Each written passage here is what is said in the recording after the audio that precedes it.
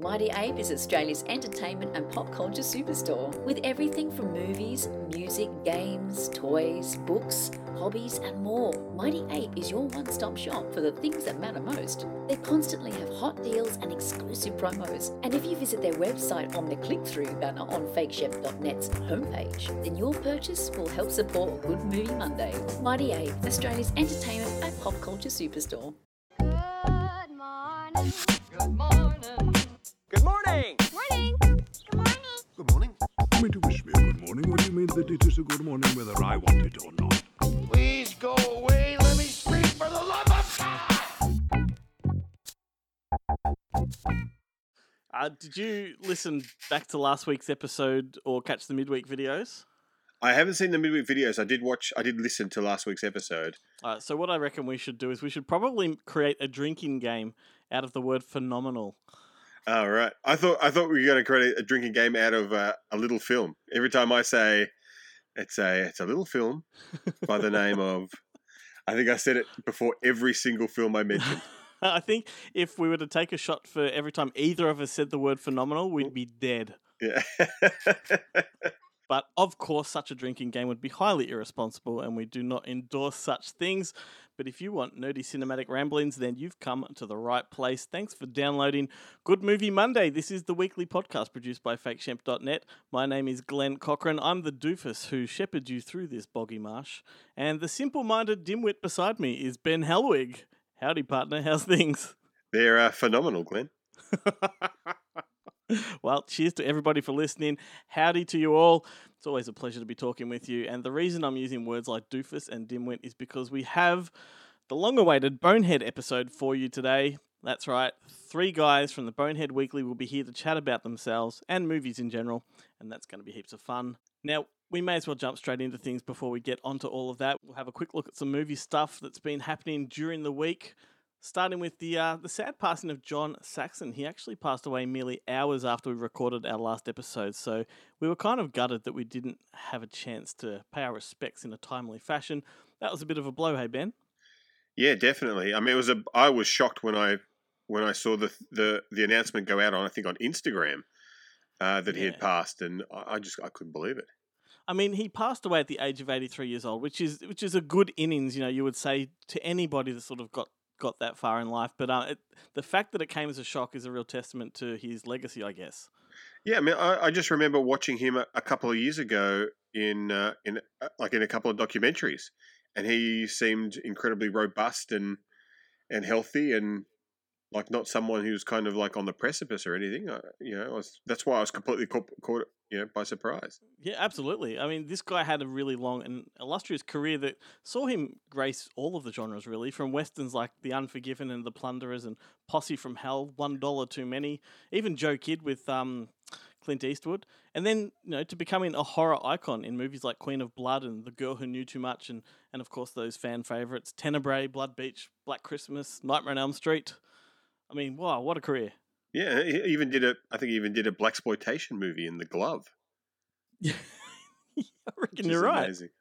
I mean, we wouldn't be movie geeks if we left out titles like Enter the Dragon and Mitchell and, dare I say, Beverly Hills Cop 3.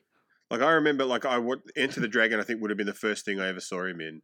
And I remember thinking he was the coolest. He was the coolest dude there. Like Jim Kelly is pretty cool, and Bruce Lee, of course. But for me, it was always all about Roper. Like, he played golf, and then he kicked the crap out of some mafia hoods, and then he chose correctly when he's picking out all the prostitutes he's going to sleep with. When the prostitute, He's like, I'm going to take the madam. You're like, yes, take the one in charge.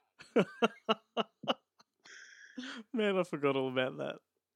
It's such a good film, and he is so good in it. Yeah, absolutely. And the fact that he knew absolutely nothing about martial arts at the time, like that was kind of like that was the regular thing for anyone in martial arts films back in those days that weren't Asian. Well, Jim Kelly and Bruce Lee were both, they were both kind of experts, and everyone else, Bolo Young and I can never remember the guy's name who played O'Hara, and the the main bad guy and stuff, and even like the girl who would go on to play. I'm pretty sure the girl who plays Bruce Lee's sister is the one who goes on to play Sister Street Fighter. No, I'm not 100% sure about that. Don't quote me on that. But I could be getting myself into a lot of trouble by saying that. Fact check. But quick to the internet. But so everyone else, but he just like and he said in a couple of interviews that he just told Bruce Lee, like Bruce Lee tried to give him tips and stuff, and he's like, I'm just going to do this like this. What do you reckon? And Bruce Lee's like, yeah, right. Whatever. Well, that is really sad news. Anyway, he was an absolute legend with a legacy, I guess has equal magnitude. Let's say. Well, just to recap on some news that we spoke about last week. We talked about Tenet and how it was reported to be delayed indefinitely, with the studio also countering that by saying that news of its release would be imminent. I guess when they said imminent, they meant like within a couple of days we're going to announce what we're doing. So like talk about stringing people along. So just real quick, plan for Tenet is it's going to drop theatrically in 70 countries on August 26th, but not in the USA until September 2nd. And even then only in selected cinemas. So there's the update on that. I'm sick and tired of talking about fucking Tenet. So I think it's because they heard me say I was completely ambivalent to its release. That's right. And they went, well, fuck you. Well, it's because they were throwing out words like indefinitely and imminent, and then you go ambivalent, and they're like, Jesus, like this guy's, we've got to appease this one. How's this for some news? Dave Franco has signed on to star as Vanilla Ice in an upcoming biopic, which is eerie because we only referenced Vanilla Ice on last week's show. It's a shame, like, people can't see my face right now, but it is lit up. How often do we get to reference Vanilla Ice? And now 2 weeks in a row.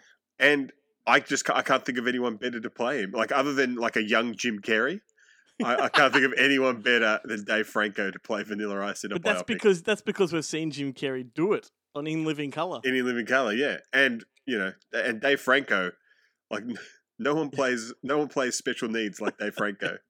Well, the news has been rumoured for quite a while in Hollywood, but Franco confirmed it last week in an interview with The Insider. And how's this for a brief synopsis that they've put out?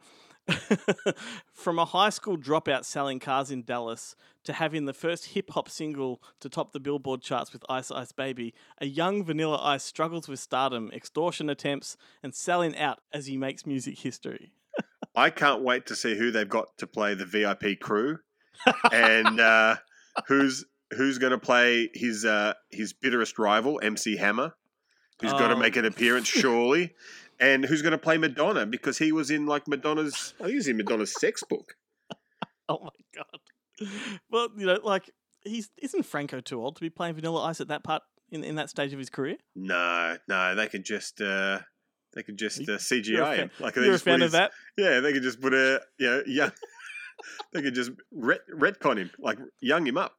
Yeah, just digitize those train tracks on the side of his head. All he needs is it's just abs.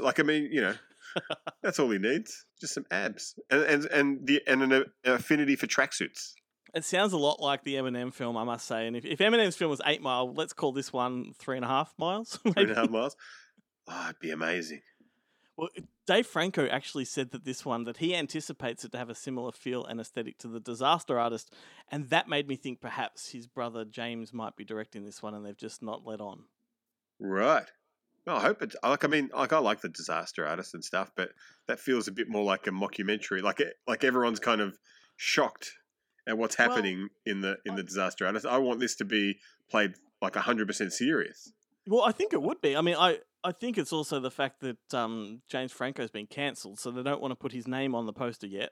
Right. But if he's directing this, then I'm really excited because he's a phenomenal director. He's a talent. Well, I kind of want to talk about some more, news and things like that, but there's other stuff we've got to get to. So let's just let Guillermo discuss the movie news a bit later on. But Ben, we've got the Bonehead guys coming up. So in a lame attempt to create a segue, I thought we could talk about Bonehead movies. Lovely. I love Bonehead movies. I'm all about Bonehead movies. I consider myself to be a bonehead. Well, this is the thing. I'm finding it hard to define. So when I say Bonehead movies, I kind of mean those stoner buddy movies, but not necessarily stoner movies either. The ones like Bill and Ted and Wayne's World, that kind of thing. Beavis and Butthead, Do America, that kind of thing. Absolutely, yes. So, however you define them, let's talk about them. Okay, so the obvious one would be Bill and Ted, Wayne's World and Dumb and Dumber coming second and third. Are you a fan of this genre in general? Yes, indeed. Incredibly. Like, I like to think I've seen all the, except for The Ladies' Man, I've seen all the SNL movies at the cinema. And no one makes better bonehead movies than the SNL alum. I think I saw The Ladies' Man at the cinema. Oh wow. What an era that was. Well, yeah, that was like Don, and I think they just made fun of Don Meadows for being on SNL forever. And then finally he gets his own movie, and it's The Ladies' Man, and it doesn't... You mean Tim Meadows? Tim Meadows, sorry. Yeah, Tim Meadows. That's because he did that Don character, Don King. Don King, yeah. No. I've got the little like video store desktop standee in the other room. Oh my For goodness! Do ladies' you remember the night. scene in that movie when the old man or lady calls in to talk about her sex life, and he says, "Yeah, well, that's disgusting." One of the best SNL moments ever. So, what would be your go-to bonehead movie? Probably a film called The Stoned Age.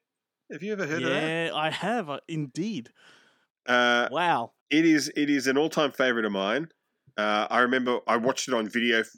VHS was the first one. So I don't know if it got a theatrical release in Australia or not. But I remember it starred the girl who's on the cover. Her name is Renee something or another. But I remember she was the girl in Showdown in Little Tokyo who is having sex with the main bad guy.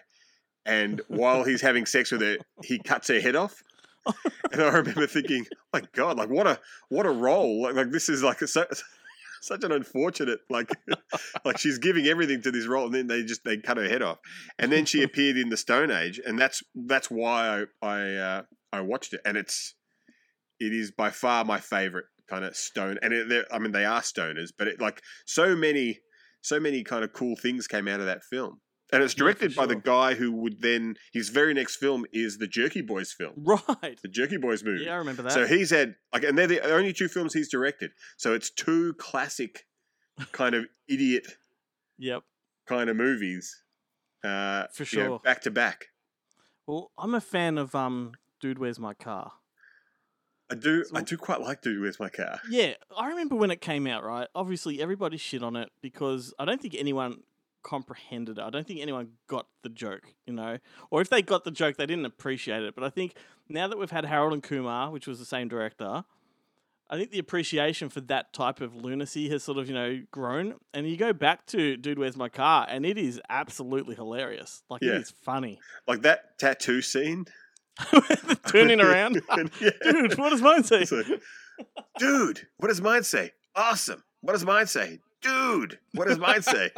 Like, it is just like, you could put that on a loop in the video store and just be cracking up laughing for hours. I wish I had done that. Or when they go through the drive-through and the old lady's like, and then?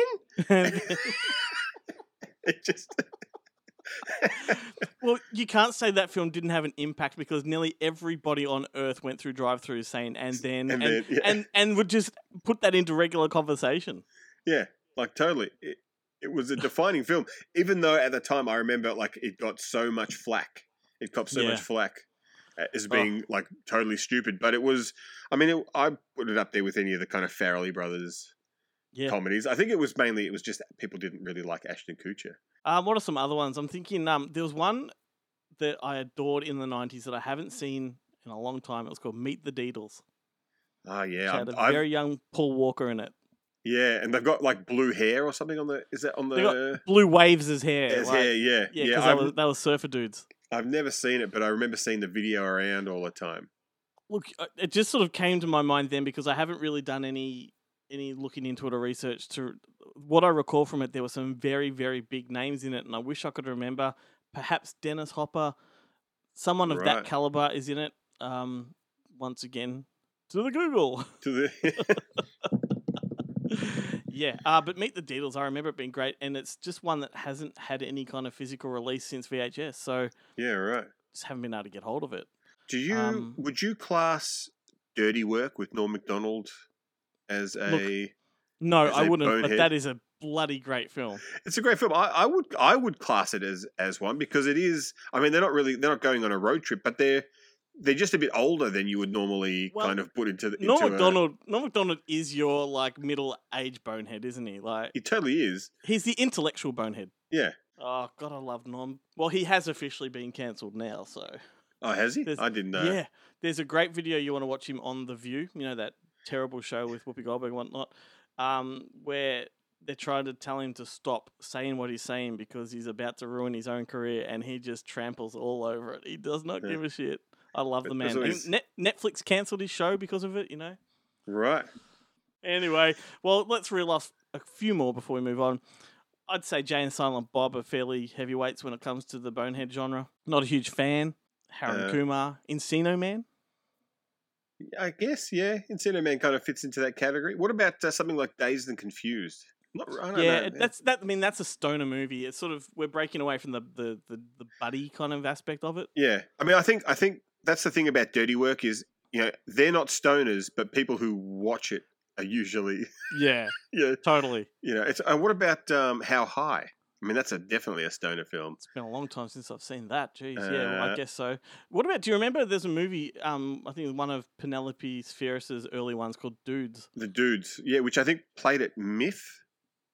Oh, really? I think it was last year Was or that- the year before. Oh, because she passed away, so they would have done a retrospect. I think they did a retrospective, yeah. And that hasn't. I think that's only just recently come out on Blu-ray or something like that because it hadn't been seen for a while. It kind Right. of disappeared. Wow.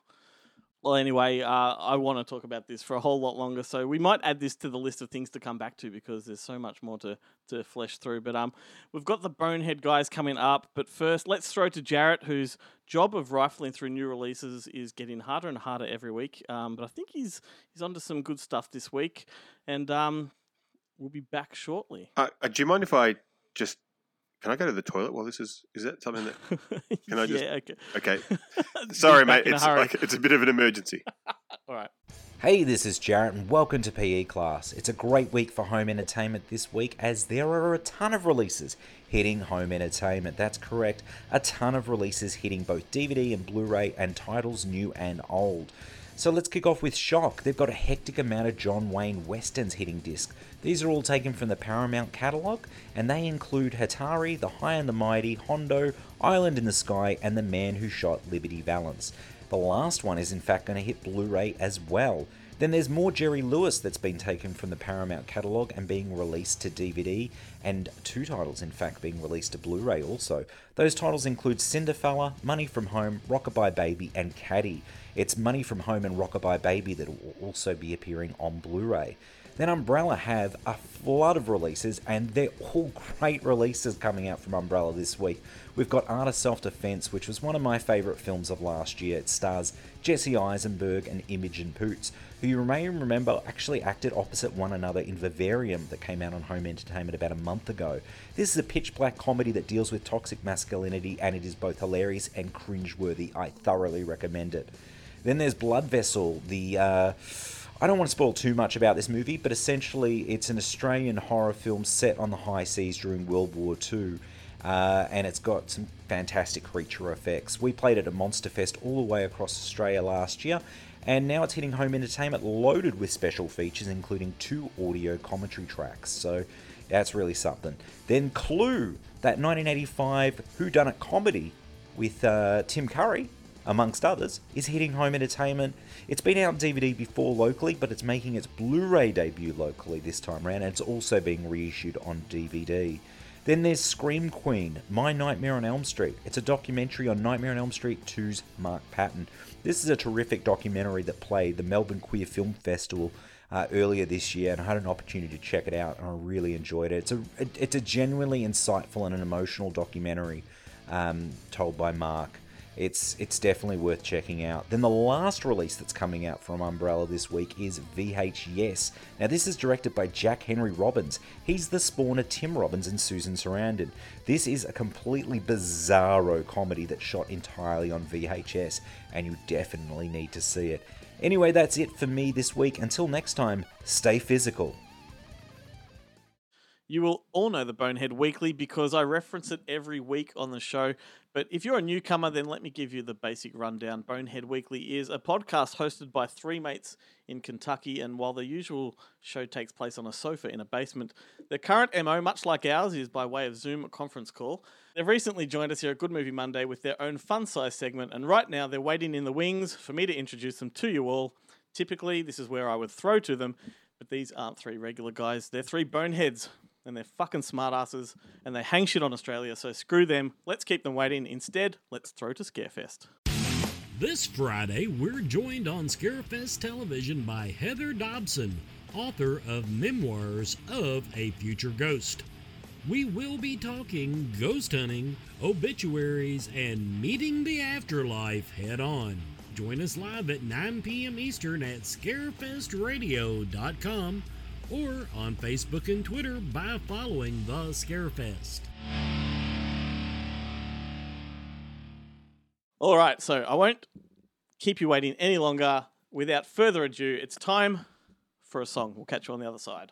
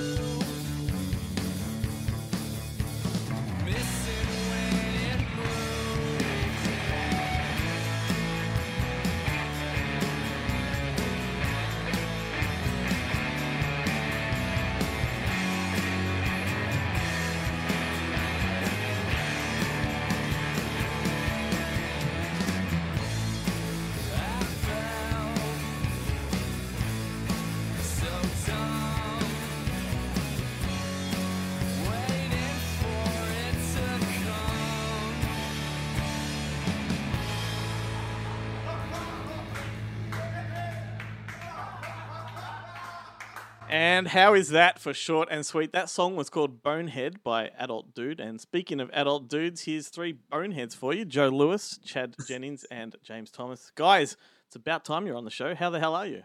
So which wings were we waiting in? The one with Stephen Wright or the Paul McCartney one? Oh, They're going to try and derail this, but I'm not going to. I'm sorry. I'm ashamed. Before we go any further, let's get one thing out of the way.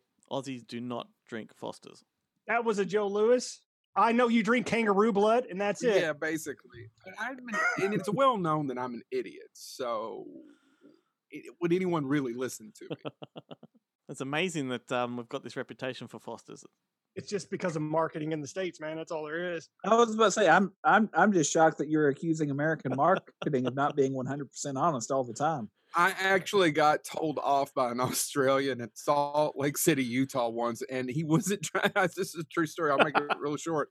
And he actually looked at me and goes, "You know, honestly, I know more about your country than most of you fucking Americans do." We take this shit seriously. And he said it really nice, and he had your accent, so it was really hard to get pissed at him. It wasn't until later I was thinking, what a douche. Yeah, I would say that. So, guys, Bonehead, how did that come about? Oh, the title Bonehead? Yeah. Yeah, we never actually discussed it, did we, guys? It was always Bonehead because if Chad wants to start about it at college. In college, one of the things I was allowed to do, my teacher let me produce my own comedy show that aired on the campus under restraining orders. And I called it Bonehead. Bonehead television because just from a background, I had a little niece at the time. I still do, but she was 4 years old at the time, and I would call her Snotface. Hold on, let me make it creepy. Now she's all grown up. So anyway, there we go. Yeah. Anyway, sorry, that's a Snotface. I would call her Stinkface, and she'd go, "I love you too, Uncle Bonehead." So that's why I called it Bonehead TV. And then me and Joe kind of stuck with that title, and then James entered our lives again, unfortunately. And then this came along, and we just said it's Bonehead. Yeah, honestly, with the pain in the ass was not the Bonehead part. It was the second part because we started out as Bonehead Human. We wanted to just call it Bonehead, and you can't because there's so much shit called Bonehead. Yeah, every Twitter handle, everything that we went after, it constantly kept saying, no, taken. We thought about Bonehead Radio because it was going to be a podcast, so it was going to be audio. Yep. That's taken. And so, yeah, Joe's right. We couldn't. Everybody wants to be a Bonehead. Yeah, it does. Well, yeah, and go ahead. No, well, we were already doing it. We were Bonehead. Fuck you, Chad. We were already doing it weekly. And then I've got to tell a story. So we switched it, a year into it, boys? It went from Bonehead Humor to Bonehead Weekly because of a friend of ours, Mick Strawn, was a production designer, and he called up Chad and said, "You guys, I'm trying to help you get guests, but you got to change that fucking title." Right? Yeah. Yeah, because we were trying to get movie people, like set designers and production people, and they're like, "Well, I'm not a comedian. I don't want to do the show. I don't want to. I'm not funny. I'm not. And I don't want them to make fun of me." And so we were like, "Yeah, okay."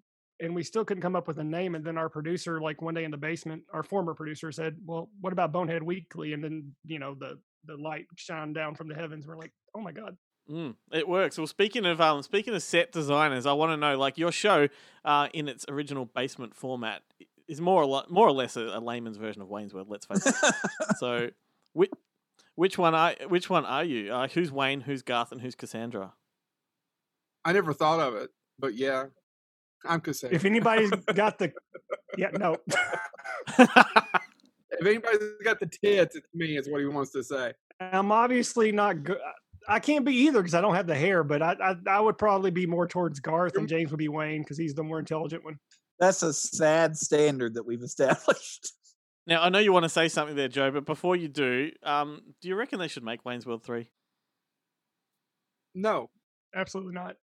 But I didn't know that we needed another Bill and Ted, so I'm not going to be a popular person. We needed another Bill and Ted. We need another Bill and Ted. I saw the full trailer. I am so pumped. The most recent trailer for that looks amazing. By the way, I love the fact that family comes through in that trailer when they're in hell, and they're like, "Well, how are you doing?" "Well, we're in hell, but no, how are you doing?" I love that scene. I was like, "No, I'm sold. I'll be there." So, Joe, you were trying to get something out a minute ago. It wasn't important, and you don't want him to get anything out. But I will. Really quick, do you guys mind me telling what Mick had a great suggestion after we'd changed everything? Mm-hmm. He said, "Oh, great, weekly. Only you'll spell it Weakly." I was like, well, fuck, we already changed it to weekly. We didn't even think of that. We did all the registration forms now. So you guys host panels at conventions, right? How did you score that? I tell you, I mean, no disrespect to the other two, but I do it a little bit more than the other two. It's hard to explain. It's one of those things where. And Joe froze. He froze. He's never looked better. Fascinating. There's it never worked for you. Does that make sense? How do you get into it? What'd you say? Absolutely makes sense. Fuck you, Chad. The short story is Scarefest was owned by a lady before the Griffiths, and we knew each other at passing, but she was trying to get someone to moderate panels. They didn't do it before. And then instead of me knowing her and her asking, a guy I taught in class, in a community college class 10 years before that, or many, many years before that, was doing IT work for her and goes, there's a guy. And I work with his wife, and you probably should talk to him. And that's how it happened. And it just... Oh, shit, I hit the mic. It just Who are some guests that you have hosted panels for? Oh, man. George Romero, Greg Grunberg. Oh, what's the chick from... I'm terrible. I am absolutely terrible with names. Some of the bigger ones have been the Doctor Who's, like Billy Piper and what's her name from Guardians of the Galaxy? And But she's hosted never them. going to do our show now because you referred to her as. But he's also did. no, you know who I'm talking about. Actually, we ended up talking about her horror movies, Oculus, after the panel, and I can never remember her name. Everybody in that room was so Jonathan Frakes. I could just go on and on. You look and a bit on. like Jonathan Frakes. Yeah, Chuck Norris, Lee Majors, Jonah. Yeah. Lee Major, yeah. But oddly enough, when Frakes did with the panel we did with Frakes, he actually gave some information about Quentin Tarantino's Star Trek, which was going to happen at the time, or it looked like it would happen more. Yeah, and yeah, we ended Trek up on Trek.com, James, or something like that. And I had to reach out to them because they gave credit to everybody but me. Wow. They switched the story, though. I said, well, thanks, but could you do it? And they did switch the story, but there's been a ton of them. What's happening, everybody? Guillermo here from ScreenRealm.com. Let's go through a few stories real quickly this week. Stranger Things star Millie Bobby Brown continues to add to her projects at Netflix. Apart from Stranger Things, the upcoming Enola Holmes film, and a film called A Time Lost, based on an original story she wrote with her sister. Here's the latest. Brown will star in an adaptation of The Girls I've Been, an upcoming YA novel by author Tess Sharp. Brown will be playing a bisexual con artist. The film has been described as a twisty, exhilarating thriller that will have Brown playing Nora, a con artist who must use her powers of persuasion and impersonation to get herself, her girlfriend, and her ex-boyfriend free during a hostage situation at a bank. There's a new Mafia series on the way, which is interesting enough news, but it becomes hugely exciting when you look at the talent behind it. Showtime is currently developing a new mob series that comes from Boardwalk Empire creator and The Sopranos executive producer Terrence Winter. Winter also wrote Martin Scorsese's The Wolf of Wall Street. Also behind the series is Goodfellas and Casino author / co-screenwriter Nicholas Pileggi, hopefully I pronounced that right, and big-time producer Brian Grazer. The still untitled hour-long drama series is inspired by a detailed chronology of organized crime in the US, written by Pileggi, with a plot focusing on the Mafia's first family. The narrative will encompass the country's history of corruption. The much talked about Snyder Cut had a spotlight during the Comic-Con online event, and Snyder himself dropped a few interesting comments when asked if anything of the previous cut of Justice League, which was finished by Joss Whedon, would be in the Snyder Cut. He said, "There would be no chance on earth that I would use a shot that was made prior after I left the movie. I'd destroy the movie, I would set it on fire before I would use a single frame that I did not photograph." He added, "I literally would blow that effing thing up if I thought for a second. Anything you see in this movie which reminds you of that other theatrical release, which famously I have not literally ever seen, would be because that was a thing I had done and he borrowed it for whatever that monster that you guys saw in the theater." Combine those comments and the fact that Whedon has been coming under fire of late for allegedly bad behavior on the set of Justice League, and it's very easy to read into some bad blood with those Snyder comments. Amy Adams has signed up to star in an interesting sounding film called Night Bitch. Adams will also be producing the film, which will have her playing a former artist who's thrust into stay-at-home domesticity after the birth of her son. And wait for it, she becomes increasingly worried and convinced that she may be turning into a dog. That about does it for me, guys. An extra quick one this week. Be sure to jump on ScreenRealm.com for the latest movie, TV news, trailers, reviews, all that jazz. Thanks for having me. I'm out. Well, do you guys want to play a game of rapid fire? This is something we do on the show from time to time where I just shoot really random questions at you. Yeah, it's Brady, and it is Brandon Lee's best movie. Yeah, he never made The Crow. Well, The Crow killed his career. Too soon? What's the Showdown in Little Tokyo? I think that's his best one. Oh, Showdown in Little Tokyo is good. Really? All right, so I'm going to throw random questions. I'll say your name first, and then you just answer. So, Joe, Transformers or Voltron? Transformers, but I hate the movies. Chad, why haven't they made Under Siege 3? Because nobody wants to see Steven Seagal anymore. If they could somehow find a way to resurrect Tommy Lee Jones' character, or Erica Linnea Express, so I remember her name. So James, Caravan of Courage or Battle for Endor? Oh, Battle for Endor. Yeah, hands down.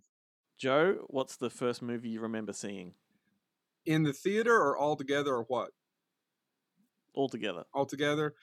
Porky's at a drive-in 1982. I would have been 4 years old. I can remember Porky's, the shower scene. My parents had me in the back. Have you read my script? Because, Chad, what's the better double feature, Porky's 1 and 2 or Porky's 1 and 3? Porky's 1 and 2. I got to hear the answer because I haven't seen 2. Or I don't remember. I don't remember 3, so that's why I'm saying Porky's 1 and 2. And by the way, and to jump in on my previous question, they did make Under Siege Part 3. It's called Executive Decision. Lame. I'm sorry. I agree. That was Was it worth going back for? No, because I was sitting here going, well, he did a No. train, he did a boat, so he has to do a plane. I'm like, oh, he already did a plane. I'm shutting up. That he got sucked out of 20 And that's minutes the into best it. way for his Steven Seagal movies to go. James, chip packets in the cinema. Thoughts? They're very crinkly. Yeah, I don't think we need that. There's, I actually don't think other people besides me should be allowed in the cinema. That's a good point. A former host of mine on the show used to say the only thing you should have in a cinema to eat are marshmallows in a pillow sack. Which, oddly enough, is how I eat my marshmallows. Who knew? So, Joe, what's with Yeah. Warlock 3? I don't have an answer for that shit. I will tell you a story. Julian Sands, I did his panel 2 years ago, and Julian Sands, at the end of the panel, started reciting It was poetry. Shakespeare. Was it King Shakespeare Lear, or if I'm poetry? not Chad? mistaken. It was It Shakespeare. was sonnets, right? No, I can't remember. And it was 10 people showed up for that panel, which was a fucking travesty to begin with. And it was like a master's class. And he was the nicest, sweetest gentleman, one of the nicest people I've ever met. And he's just, that's a thespian. Sorry. So, Chad, what's your favorite Troma movie? Trauma? Oh, man. I'm going to say Toxic Avenger. It's the staple. You can't go wrong with Toxic Avenger. It's the one they recycle all the footage for, right? Yeah. The car flip. Yep, car flip. But if for fun, Sergeant Kabuki Man. Yeah. James, if you had to recommend one time travel movie to me, what would it be? Oh, Jesus. Back to the Future. You didn't even have to think about that. No, it is literally the. I mean, I could throw out Star Trek 4, but in all honesty, fun back time travel. There's just something about a movie that has a guy almost sleeping with his mother that just says, "Watch this film." I wish I'd have got that one. Well, you're welcome to take it. I can edit. I wish. Listen, Joe. Time After Time or Time Cop. That should Time be your after double time. feature. Time after Sadly, time. I knew what both of their responses was going to be. What about Time Cop 2? I've never seen it. It's not worth it. But Time Cop takes place on my birthday, so that's cool. It does. Really? I don't remember. Like you should. Well done, guys. You definitely qualify. And moving on, another question for all of you. If you could go back in time and just watch one film for the first time in a cinema, what movie would it be? Ooh. Just have that feeling of seeing it for the first time with an audience. I've got one. I've got one. So I'll go ahead and go. Mine would be honestly. This is a two-part. This is a two-part for me. One, Who Framed Roger Rabbit. For me, it's one of my favorite movies. I actually did not get to see it in the theater. I would have loved to have gone in the theater and saw it for the first time. Just this movie came out. I and boom. did. Now, I if I did could too. relive my childhood, the first movie I would see again is Dick Tracy, because I actually got to go to like a secret premiere of that, and they had there was just like this audience who got all these special things. I got like a big pin and a treat bag and a T-shirt. Phenomenal. It was one of the best memories of my You're childhood. like obsessed with that movie the way I'm obsessed with Caddyshack 2. But Caddyshack 2 is underrated. I Yes. actually agree with you on Excellent. that. People shit on it a little too much. I agree with you all Good. both of you. It's not a perfect film, and Hey. its problem is it's called Caddyshack 2. It's a perfect film. Do you think Jackie Mason brings it down? No, No, it was the horse. no. I just- Jackie I- Mason's I just wanted fantastic. to Actually. throw I out mean, it's Jackie just, Mason. how do you replace Rodney Dangerfield? The only bad performance is Dan Aykroyd. Actually, Yeah. Not besmirch the name of Dan Aykroyd in front of me. We've had this conversation. I know we're getting off topic. Oh, the answer to your question, mine really quick, is I think as a biggest Star Wars fan, it would have been great to have seen Empire in the theater and find out about about him being Luke's dad. I was Yeah. anticipating that to be I the can't answer. imagine. I can't imagine being in 1980 because the first film I saw in a legitimate theater was Ghostbusters, and every time Ghostbusters plays in the theater, I messaged you and I was being sarcastic, kind of, but I do go see it, and Empire probably. I don't know, man. It's hard. Evil Dead 2 to Citizen Kane, I love them all. Well, back to some Bonehead. Tell us more about your early years. Who was your first guest? First guest overall would have been Ken Boggle. And Right. then we follow Ken Boggle up with Mick Strawn. I know No. who Ken Boggle is. Tell our is not our listeners who next Ken guest. Boggle is. Nick is not our second guest. It's Kane. Kane Hodder. Kane, you're right. Kane Hodder. I skipped Kane. Kane Hodder. We shot Kane Hodder that Thursday before we shot Mick that Sunday. You're Sunday. right. We got 3 episodes out of that one weekend.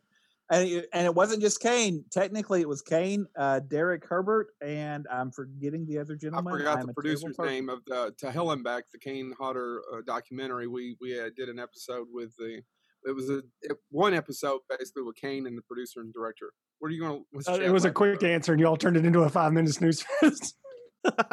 Well, because I was trying to be accurate. I'm sorry. I got to follow up with what was that master joke he did earlier? The one that he went back to twice. Does anybody remember? Chad? Are you talking about Chad? Chad, yeah. You said master in comparison to Chad, and I lost it. I don't know. That's true. Ken Boggle, you Back asked. to Ken Boggle. So Ken Boggle had worked with Scarefest for some time and was notable for doing tarot card readings and a lot of other things and some connections to some paranormal things. He has since retired and has taken up painting. And if you're interested, check out he's on Twitter. He occasionally posts his art. I don't know. I think it's unfair that he's talented to where he can be. I'll just paint now, and I look at his paintings and be like, I'm a talentless hack compared to that. I still, and if he's listening to this, I'm still calling bullshit that it's not paint by numbers. It looks too good. Even if it's paint by number, have you ever done a paint by number, Joe? Can you paint by number that well? I don't have any artistic. Do you know the hardest part? If it's paint by number, the hardest part about painting by numbers is actually covering the number. Probably. Well, yeah, and but his amazing. Ken Boggle's a national treasure. We actually did his birthday party. He wanted a roast, and the Boneheads went down with a few others and roasted him. And actually, Chad beat us that night. Chad did a really good job. Yeah, I'm so glad I went before Chad. I never thought I'd say that, but I was like, oh, please, because I want to follow Chad because people were rolling. I got a couple laughs, and Chad killed them. Yeah. So you guys used to have a producer. What would you say is one of the fundamental points of difference to or changes since having one? So being with one and then being without one, what's the big difference? More work for me. Or I was going to say, Joe does more work. The organization, she had a lot more planning. Like she wanted to do promos and stuff. We gave that up pretty quickly. We don't, unless it's a major guest. Like we did a promo for Hirsch. Paul Hirsch, right? Editor of Star Wars. We did a promo for him because he edited Star Wars and has an Academy Award. We'll give him a promo, but we stopped doing a lot of the promos and things like that simply because there's less of us, and we can go ahead and our next thing is okay. We got this guest, let's find another one. So we're not doing as many of the promos and stuff. But Joe, you want to? Haley concentrated a lot on the video part of it. And back to our godfather, Mick Strawn. Mick was like, you need to really concentrate on the audio part of it. And I wanted to do both. James wanted to do both. Chad leaned towards just wanting to do audio. So what we did, the first thing we did was throw out multiple cameras and editing all that shit together for YouTube and just doing one static shot. Because I don't think anybody was missing having editing while they're listening to us at their desk on YouTube. Right. So that was the first thing that we threw out. And then made the job a lot easier. But it was I don't know, I was a month catching up, trying to get it right. And I have a degree in broadcasting, but I really hadn't done anything technical except for our short films in a long time. So it was a lot of catch up. Yeah, right. I mean, I produced this show, and then, as you know now, I do Scarefest Radio, which has a producer, and there's definitely a lot less work when you've got somebody sort of carrying the weight. It would. Yeah, I mean, to be honest with you, the pro is a lot less work turning it over. I would much prefer just to show up and do my dog and pony show and walk out, even though it was always at my house. But you understand what I'm saying. Now, the positive thing to that is there's one less voice in the room. True. So instead of arguing with 2 other folks, you have to argue with 3 other folks because you have a producer. And by the way, I give Haley all the credit in the world because I don't know that Bonehead would have started without her. We really needed that, especially for a few episodes. So you could say that she kind of produced the show till we basically got her training wheels and learned how to go on our own. Don't you think that's right, gentlemen? Yeah. I mean, and to be honest, it hasn't changed much for me. I miss Haley in some ways with her voice and things like that. But really, my job hasn't changed because I don't edit. I show up, I talk, and I don't get paid. It's all the same to me. It's Glenn. So do you like I producing love the it show? because I'm a bit of a control freak, so I like to have that control. But at the same time, like my workload is huge because as well as the show, which I practically work on every night of the week, but I also produce the videos that we put up every week. I produce various other content that's related to it. So yeah, it's just a lot of work. And now I've added the other show for Scarefest on top of all that, so it's a lot of stuff. Plus a day job. One of the best things that happened, one of the good things with COVID is that, or actually when James moved out of town, was that we could go almost primarily to Zoom, so it makes everything so much easier on the back end. For me, it's really easy just kind of throw one up and put the music and everything at the front of it and at the end of it and just kind of be done with it. So it did make my job a little easier, but you're right. It's something every night, because last night I was putting together, or the other day I was putting together the fun size ones. Those are 6, 7, 8 minutes, depending, and you wanted them cut down to that limit. So you have to go through that. It's just an hour or two here or there. And it takes up a lot of time by the time you realize how much. I'm really struggling with the Zoom thing because we've had to obviously down here with our restrictions go to Zoom and I can't have anybody on the desk with me. And that's a massive disconnect for me. Like for interviews like this, not a problem. But when I've got my co-host somewhere else, not here, I can't have that banter and that interaction. Yeah. But, Yeah, I think I miss us being on the couch. Yeah, I love you guys on the couch. Love the videos. Hey guys, it is Adam here from Adam's Just Seen with another Good Movie Monday recommendation. My tagline is Adam 5-star Ross going forward on the show, and guess what? This movie's getting 5 stars. So what am I endorsing this week? I am endorsing Coal Mountain, a movie that some people might not like this movie as much as I do, but they can go and screw themselves, because this is the kind of movie that they just don't make anymore. It is epic, it is intimate, it is sprawling, it is episodic. It has every goddamn actor that's ever drawn breath in its production. You've got everyone from Cillian Murphy to Natalie Portman to Philip Seymour Hoffman. It just keeps going. But centering on Jude Law in an incredible performance, which is, wildly kind of introverted as Inman, a poor fellow who gets on the wrong side of war and then has to trek his way back home to his newfound love, played by Nicole Kidman, in the titular Coal Mountain. Now, this movie is gorgeous. Anthony Minghella here is going for a big, sweeping, epic, romantic tale, and we just, as I said before, we just don't get these movies anymore. There are echoes here of things of like Gangs of New York, things where, if we could build it, we will. If we can make this epic, we will. And it's also, Minghella's doing something very interesting here where he's being very earnest. Renee Zellweger won an Oscar for this film, and that's why I'm doing this silly accent, because she talks like that in this movie. But, the movie's going for it, it's swinging for it, and the accumulative effect of all of this, to me, is constantly overwhelming. I feel like in the best possible way that I've been transported, and it feels like a novel. So it is currently on Stan. It goes for about 2 3/4 hours, so it's long, so strap in. But, it's got everything. It's got everything that you could possibly want. And some bad accents, maybe that's what I'm kind of mocking. But yeah, so 5 stars from me. Coal Mountain, if it slipped through your fingers beforehand, go back and check it out on Stan. Enjoy.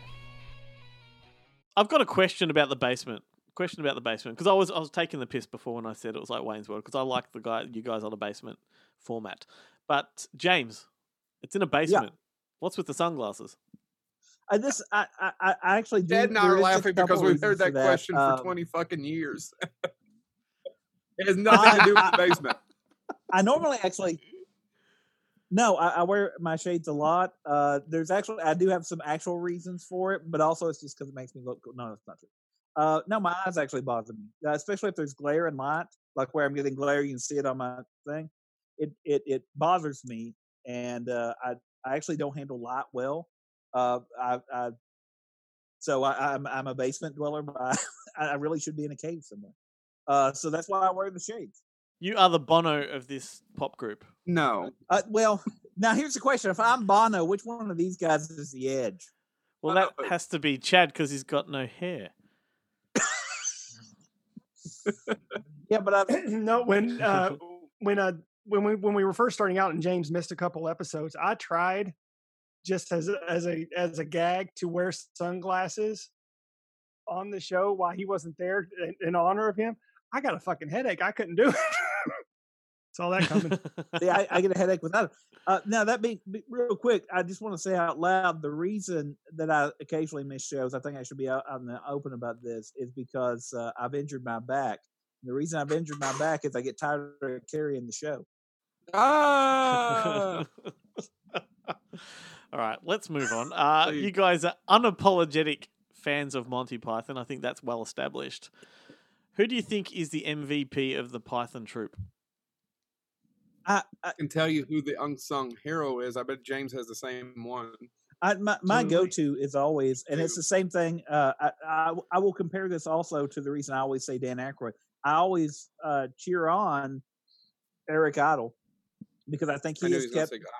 I bet Chad knew he was going to say Idle too. He's kept the marketing going. I mean, say what you will, and yeah, it really is. He's one of the unsung heroes. I really think he's quite shameless though. Well, but he is. But I love that. I think that's why it's really funny because I, despite all the jokes I make, I have pretty low self-esteem. But I'm always like, oh, that guy's hilarious because he doesn't, or at least.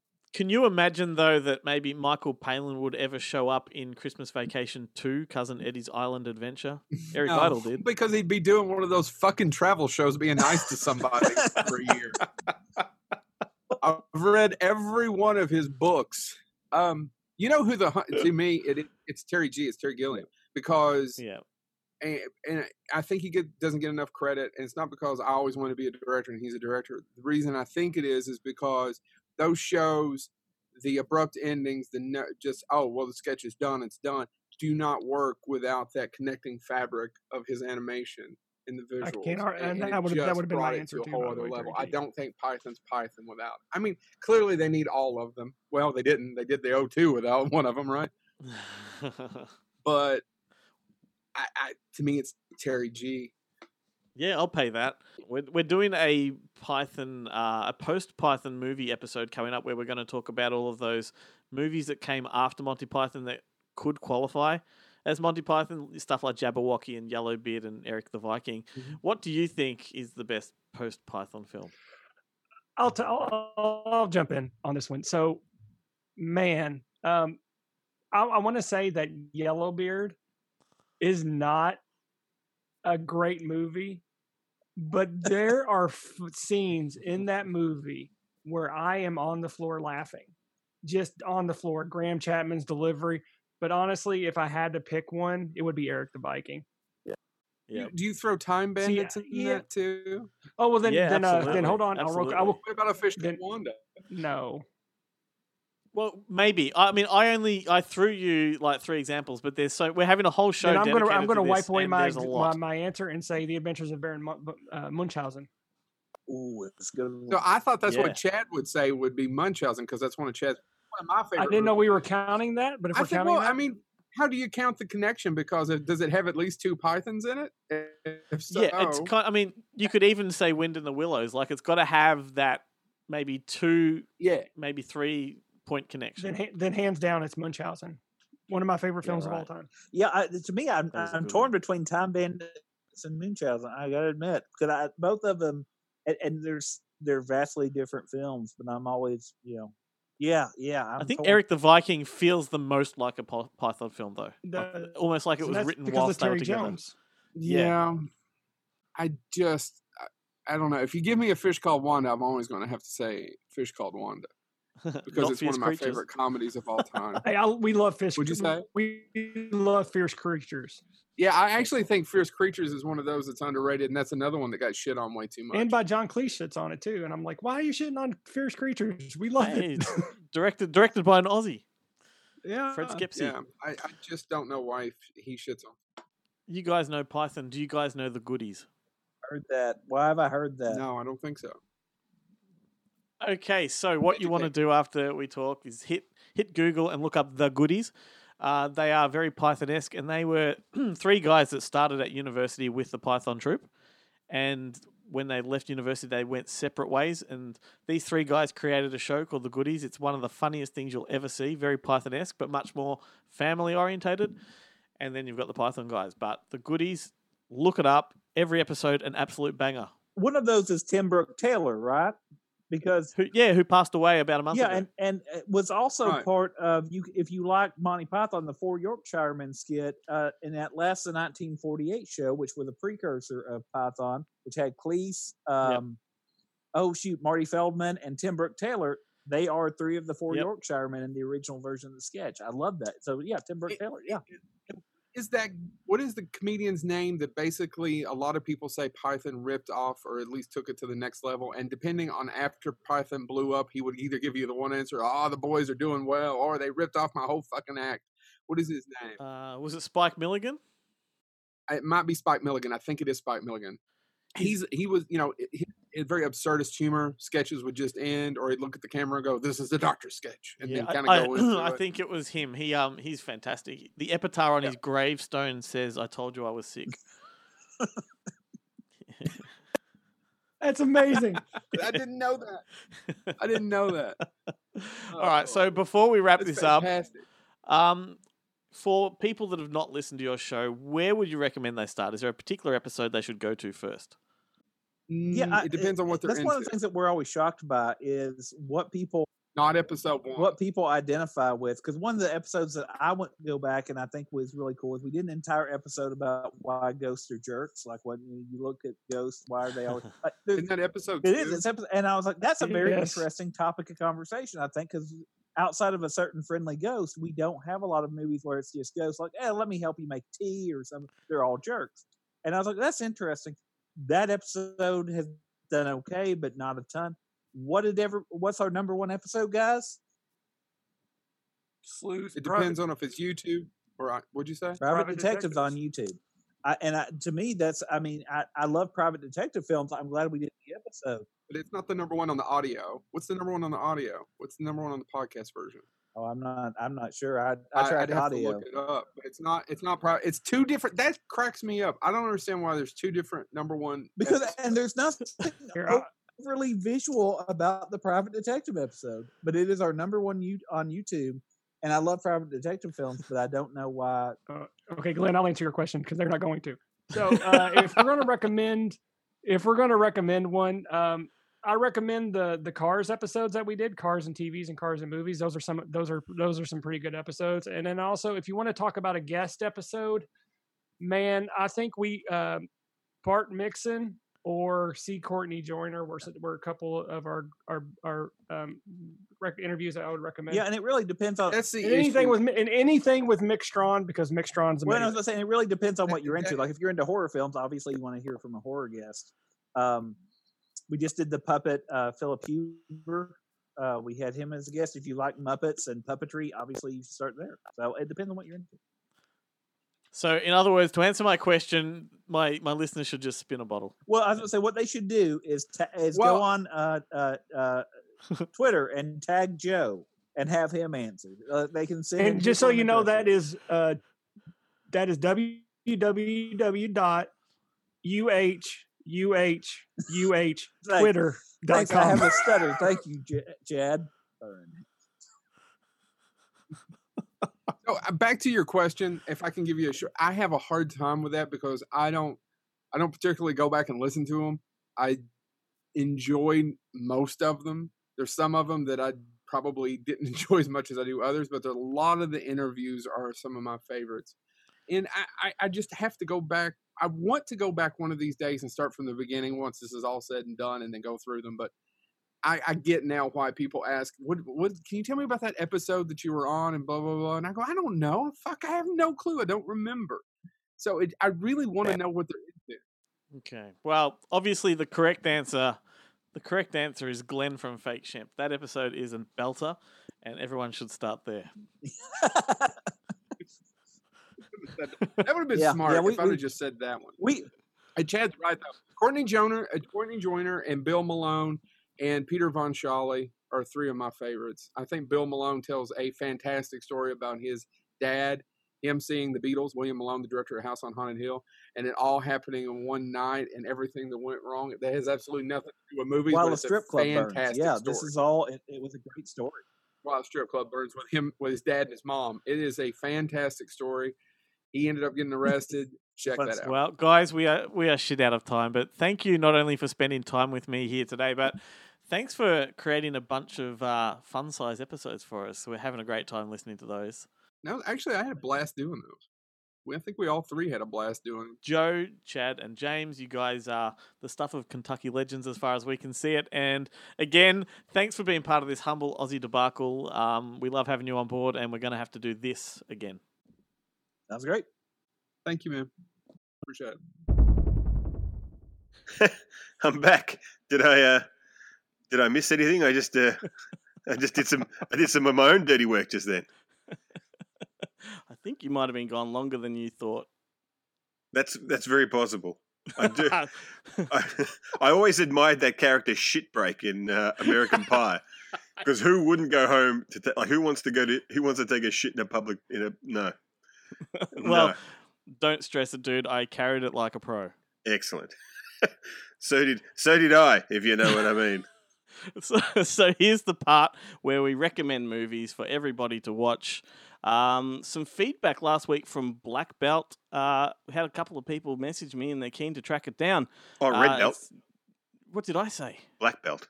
Well. Which is better, technically. That's well, I actually wondered why it wasn't called Black Belt. This guy's not as good as he could be. That's the problem, right, isn't it? Yeah, right. Yeah. But people have been keen to track it down. Look, it is available to rent or buy on Google Play, YouTube, and Apple TV. It's not on any streaming platform, though. I think you can buy it from Zavvi.com.au. You can get the UK import Blu-ray if you want Excellent. physical. And actually, the same goes for Hard Times. It did have a physical release on through Umbrella at one point in time, but now it's available on those same platforms. Ah, excellent. Well worth the effort. Right.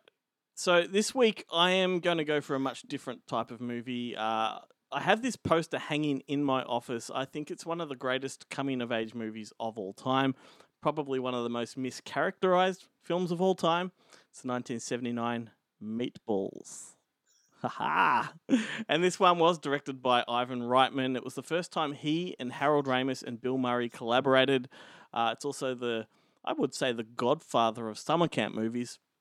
And just really quick, the premise of this one, if you don't know, a lonely kid is shipped away to summer camp by his parents in hopes that he would make some friends.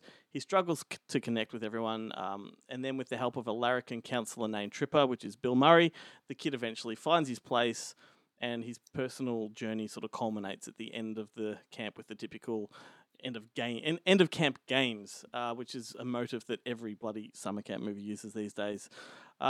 The reason I said this one is mischaracterized is because I think there's a reputation for this one being a screwball sex comedy, and there is none of that in there. Isn't there? I thought there was. I thought there still is some kind of, camp counselor shenanigans going on in Meatballs. You don't see much at all. It's a PG movie. It's like a PG one. Yeah, it's not like it's not like Splits or Screwballs or any of those. Any of those kind of Screwballs, Screw Loose, Screwballs Academy. I reckon it's just one of the best coming of age films around because it does have a very sort of subtle underlying drama going right through the whole lot of it, and this kid's story. And it's assisted by heavy-handed music at best, but the music itself kind of tells this kid's story because when he's sad, the music's sad. It's something now we'd say, oh, that's really contrived. But I think at the time, it's it hit a spot. Certainly one of my favorites. Isn't it also the first Bill Murray movie? I think it's his first. It's his first starring role. Oh, because he was in that. What was the? Oh no, he was in like one of those sketch comedy ones, the Groove Tube. Oh, like Groove Tube or like Loose Shoes or one of those. But this would have been his first starring role for sure. Right, because I remember reading that Caddyshack book, and they talk about him like coming off that set to go and do Caddyshack. Yes, within the space of like 2 or 3 years, the amount of movies that all three of those guys made was just incredible. It's like a prolific time for comedy. But the reason I chose Meatballs is because Madman Entertainment are re-releasing it on DVD next month in sort of a special edition, I guess. Are they doing a box set? Because for me, Meatballs doesn't come into its own until Corey Feldman appears. Hey, I've got a real soft spot for part 2. That's a weird movie. It's got an alien in it. Yeah. It's a classic of the genre. And look, Meatballs 3 too is really weird. Like, that's the one with Patrick Dempsey, which is actually a direct sequel to the first one because it's the same character. Right. Who's now working on the docks at, like, the marina during Yeah. the summer. And he's visited by a dead porn star who has been sent back to Earth. It's a Wonderful Lifestyle to make sure this kid gets laid. And it's one of those 80s movies where, like, there's a really rank kind of rape culture going on that's just sort of overlooked, because he's a horny boy. It's all okay. It's all okay. Like, why aren't they releasing this as a box set like they did with Porky's and Police Academy? They bloody well should, mate. They should, all of it. Like, these and all the Screwballs movies should all come out in a box set as well. And the Lemon Popsicle movies. The fourth Meatballs, though, that's got a different title. They just retrofitted the title to fit it into a franchise. I think it was called, like, Last Resort or something like that. Yeah. And there's a lot of jet skiing in that one and water skiing. It's all jet skiing, mate. Yeah. That's the competition between them and the snotty other camp, right? Yeah, it's a jet ski. Yeah, it's a water sports. Like two whole acts of the movie. Yeah. Anyway, what's yours? My film this week is I just recently rewatched it. It was one of my all-time favorite films. It's a detective film called Harper. Harper? It stars Paul Newman. It was the first detective movie, private detective movie he ever made. It's William Goldman's first script. Yep. And it was directed by someone who, as far as I know, I don't believe I've seen anything else he's ever directed. This guy Jack Smite, but it also stars Lauren Bacall, Julie Harris. Janet Leigh plays his kind of soon-to-be ex-wife. Pamela Tiffin from some of the best Elvis movies pops up. Robert Wagner, Strother Martin again turns up. Shelley Winters plays like an aging starlet, and basically, like, he's a private detective who's been hired by Lauren Bacall to find her wayward millionaire husband. Right. Who's gone missing. And though she doesn't really like him, when he gets drunk and disappears, he tends to give things away, and all she's really trying to do is outlive him so she can get all of his money. And so she doesn't want him giving anything away. Well, I've not seen this one, so that sounds something like I should put on my list. It is one of the coolest films ever made. Like, it's really good. It's based on those Ross MacDonald novels. This is based on the first one, The Moving Target. But they had to change the name of the character because they paid for the rights for the book, but not the character, or some nonsense like that. So they had to change it around or whatever. But and there is a sequel to it that came out many years later called The Drowning Pool, which I believe was the film where Don Johnson and Melanie Griffiths met, and he was like in his 20s and she was in her early teens. Well, there is a reason why they get you to prep all the questions at Trivia Nights, mate. I ask questions that not even I can answer without the internet. Anyway, well, that is the end of the show, folks. But before we run, just letting you know that we're going to put a halt on the giveaways for a little while I try to catch up on previous winners. So there are the last few yet to receive their prizes, and that's on me. That's my bad. But rest assured, I'm on it, and we'll start giving away more stuff real soon. Thanks for another Ripper episode, Ben. Hope it was a good shit. It certainly was. And a tip of the hat to Jarrett, Guillermo, and Adam for their reliable weekly contributions. And a huge thank you to the Bonehead Weekly guys. They filled in for you, Ben, while you were away on business. While I was taking care of business, James Belushi style. I'm glad it was James Belushi style and not Elvis Presley style. Yes. It was a close call. So thanks to Joe, Chad, and James. We hope you enjoyed the conversation. And of course, they'll be back next week with their fun size segment. And thanks to you, our loyal listeners. If not for you, there's no point doing this show. So once again, thanks for downloading. Please share us with your friends. And if you include the hashtag FakeShemp or the hashtag Good Movie Monday, then people will be able to find us without going to too much effort. So to take us out, here's a song called American Girls by Homie from Meet the Deedles. And if the singer's voice sounds familiar, that would be because Homie was a one-off side project from Weezer frontman Rivers Cuomo. Is that how you pronounce his name? I think so. Have a great week, everyone. Behave yourself, stay safe, and we'll see you next week. Bye. Good Movie Monday.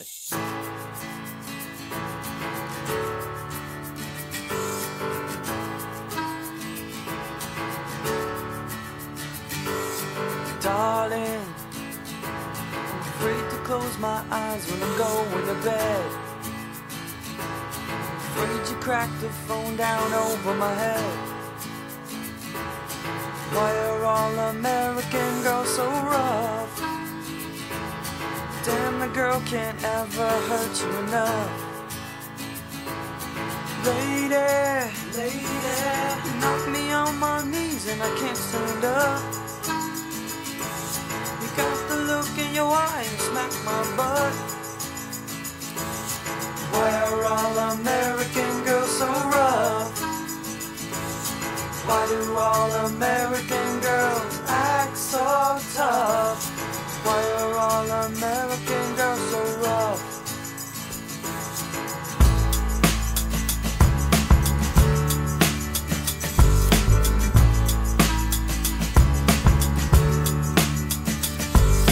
Darling, I'm afraid to close my eyes when I'm going to bed. I'm afraid to crack the phone down over my head. Why are all American girls so rough? Damn, the girl can't ever hurt you enough.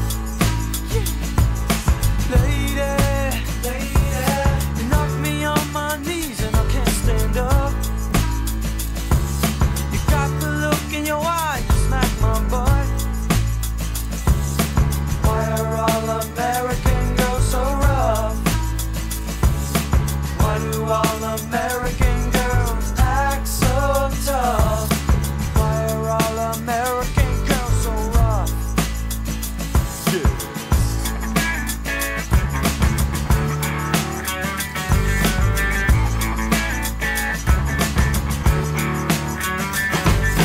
Jack, ooh, digging in my ribs, it ain't no real ooh. So baby, take it easy. Let's try to be friends. Why are all American